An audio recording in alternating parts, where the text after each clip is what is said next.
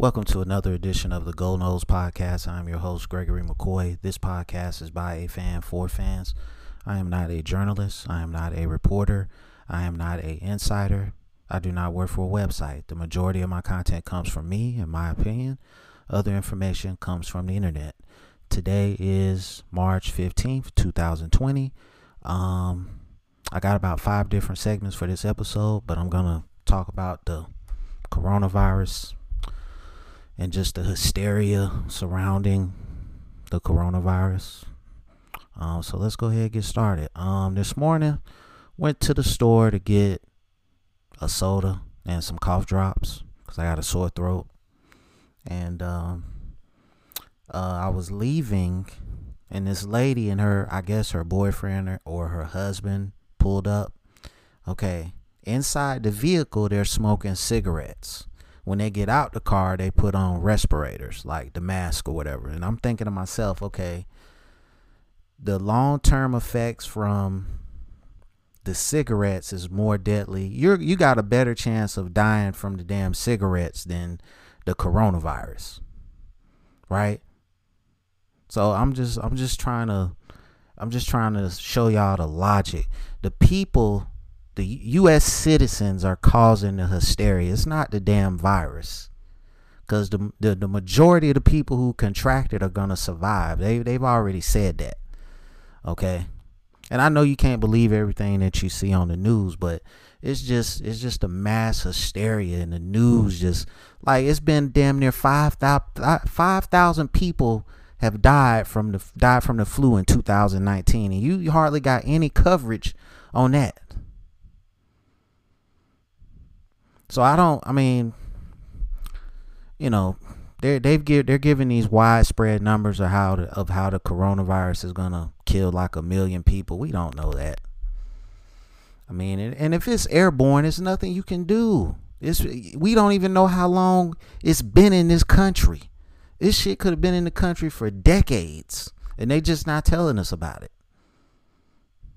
So, I'm not gonna sit here and, you can't worry about this. I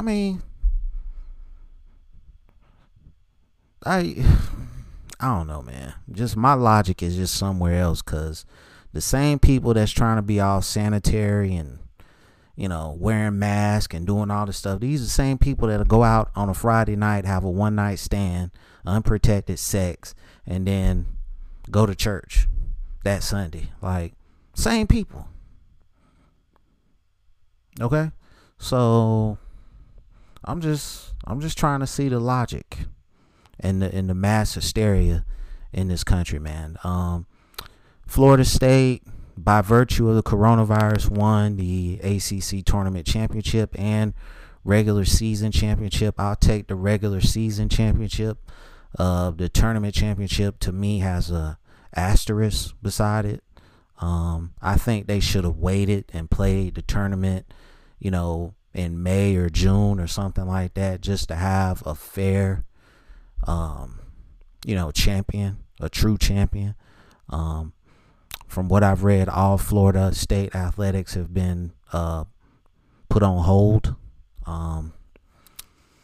This doesn't help our football team, but the bigger issue is health. So I'm always going to go with the greater, more important issue, and that's everybody doing what they need to do to be healthy. And that's more important than any sport. So, that's my take on the coronavirus. Like they saying on TV, wash your hands. Don't put your hands in your face. What else? Soap and water is more effective than hand sanitizer. Okay, nobody's buying soap. Everybody's trying to buy hand sanitizer. Soap and water. The universal solvent is water. Okay, so you get some soap and water. You wash for 30 seconds. You're good. My job is I'm around a lot of dirty stuff, so I constantly wash my hands. So, I got real sick about 4 years ago. It's right around this time, actually, ran like over 100 fever for like a month. Should have died, but what I did was I started swigging orange juice like crazy, and just started taking cough medicine, and it just went away. I don't know what I had. I don't know if it was like a real bad version of the flu. Hell, it could have been a coronavirus back then. I don't know. But I'm just saying, people, take a deep breath. Don't go hysterical. I don't know what's going to be the outcome of this, but it's going to make it worse if everybody just starts converging on hospitals and Walmart and all the fucking stores and just buying up supplies like it's doomsday. If this thing is airborne, do you think going and buying all the toilet paper is going to save you? It's not. All right, so that's the coronavirus segment. Let's move on to something else.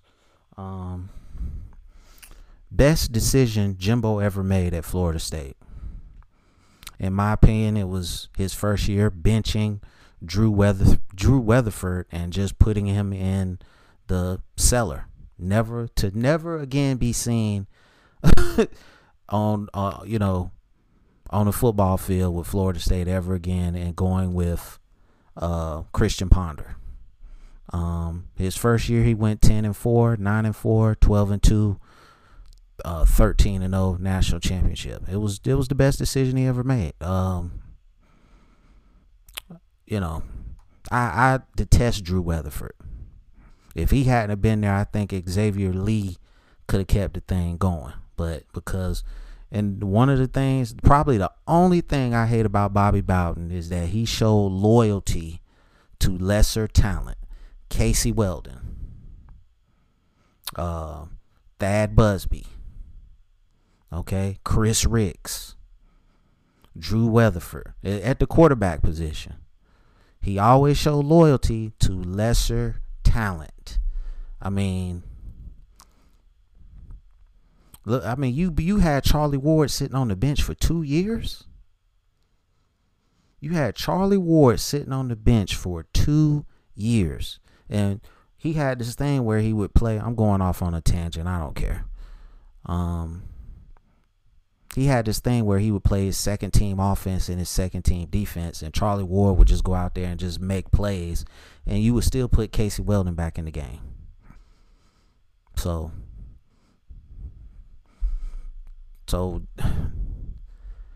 I Jimbo Fisher, now that I think about it, he benched Drew Weatherford and just locked him down in the cellar because that was Bobby Bowden's guy, right? Had been Bobby Bowden's guy for 3 years, and Jimbo didn't want no part of that. He said, I'm gonna win with my guy, and he did. He went 10-4 that first year, and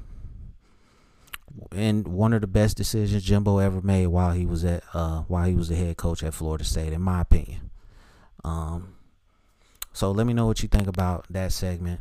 Best decision Jimbo Fisher ever made. Next segment is entitled, Who Will Lead Florida State in Rushing in 2020? Well, I don't even know if we're going to play any sports this year because of this coronavirus. But if everything is all right by September 5th, I hope it's Kalen LeBourne. It's really his time. And it's time for him to step up and be the next great running back at Florida State. Cam Akers has carried the torch from Dalvin Cook. And Kalen LeBourne, is your time, man. I see he's not wearing the knee brace anymore. So I just hope he can stay healthy, for the whole season, if the season is played. But you got a host of guys. You got Tua Philly, you got Corbin, you got the junior college scat back they signed. You got Anthony Grant. Excuse me. You got a loaded backfield, man. So, like I always say on every episode, we just gonna have to see what happens. We're gonna have to let it play out. But my prediction is Kalen LeBourne. just coming out of high school, was a ultra talented running back, man. And I just hope he looks like he's in phenomenal shape. Okay. One of the rare guys that on this team that is just a specimen. Okay. So there you can obviously see there's no question about his dedication in the weight room, because the man is a specimen. So we'll just have to see what happens, man. Corbin looks good too from what I've seen in practice. He can catch the ball out the backfield. He's a good running back, a big running back. Tua Philly and Anthony Grant, we'll have to see, man. So let me know what you think about that segment. Next segment is entitled "Who Will Lead Florida State in Sacks in 2020?" I think I picked Janoris Robinson on a previous episode, so it's kind of like the same deal, but whatever. Coronavirus got me messed up, man. I'm gonna go with J-Rob. I respect the fact that he came back for one more season to work on some stuff, as he stated. I think I don't know what he's going to be in the NFL. I hope he goes to a team that runs a 4-3. I feel like he's a 4-3 in. I think he's going to have to put on some weight when he goes to the league, about 20 more pounds. I think he's like 260. I would like to see him get up to 280 and dominate, man. He just needs to work on his pass rushing moves. He is pretty fast off the line. So I would like to see him just work on more of his hand technique, and just using that athletic talent that he has just to go around some of these offensive tackles, because most of these guys shouldn't even be able to block him. I think Marvin Wilson is I over under 10 sacks. I think is gonna be like the magic number, and I'll probably take the under. I think Marvin Wilson is gonna be there. With 5 or 6. If Joshua Kando comes back, I think he'll be right at 10, 8, 9, 10. And Corey Durden, I just don't know, because I would like to see Corey Durden in the best peak physical condition possible. And then I think you got a first round pick, because the talent is there. It's just his commitment to the weight room, you can just see it, and his body, it's not there. So let me know what you think about that segment. Who will lead the team in sacks in 2020? My last segment for this episode is Kex McCorvey, former wide receiver at Florida State, one of my favorite players of all time. Great route runner, great hands. I have to bring up his stuff. I should have had this ready already, but you know how it is, man. Coronavirus. That's my excuse for everything. Coronavirus. Kex McCorvey. Give me a second here. I'm efforting. McCorvey. MCC.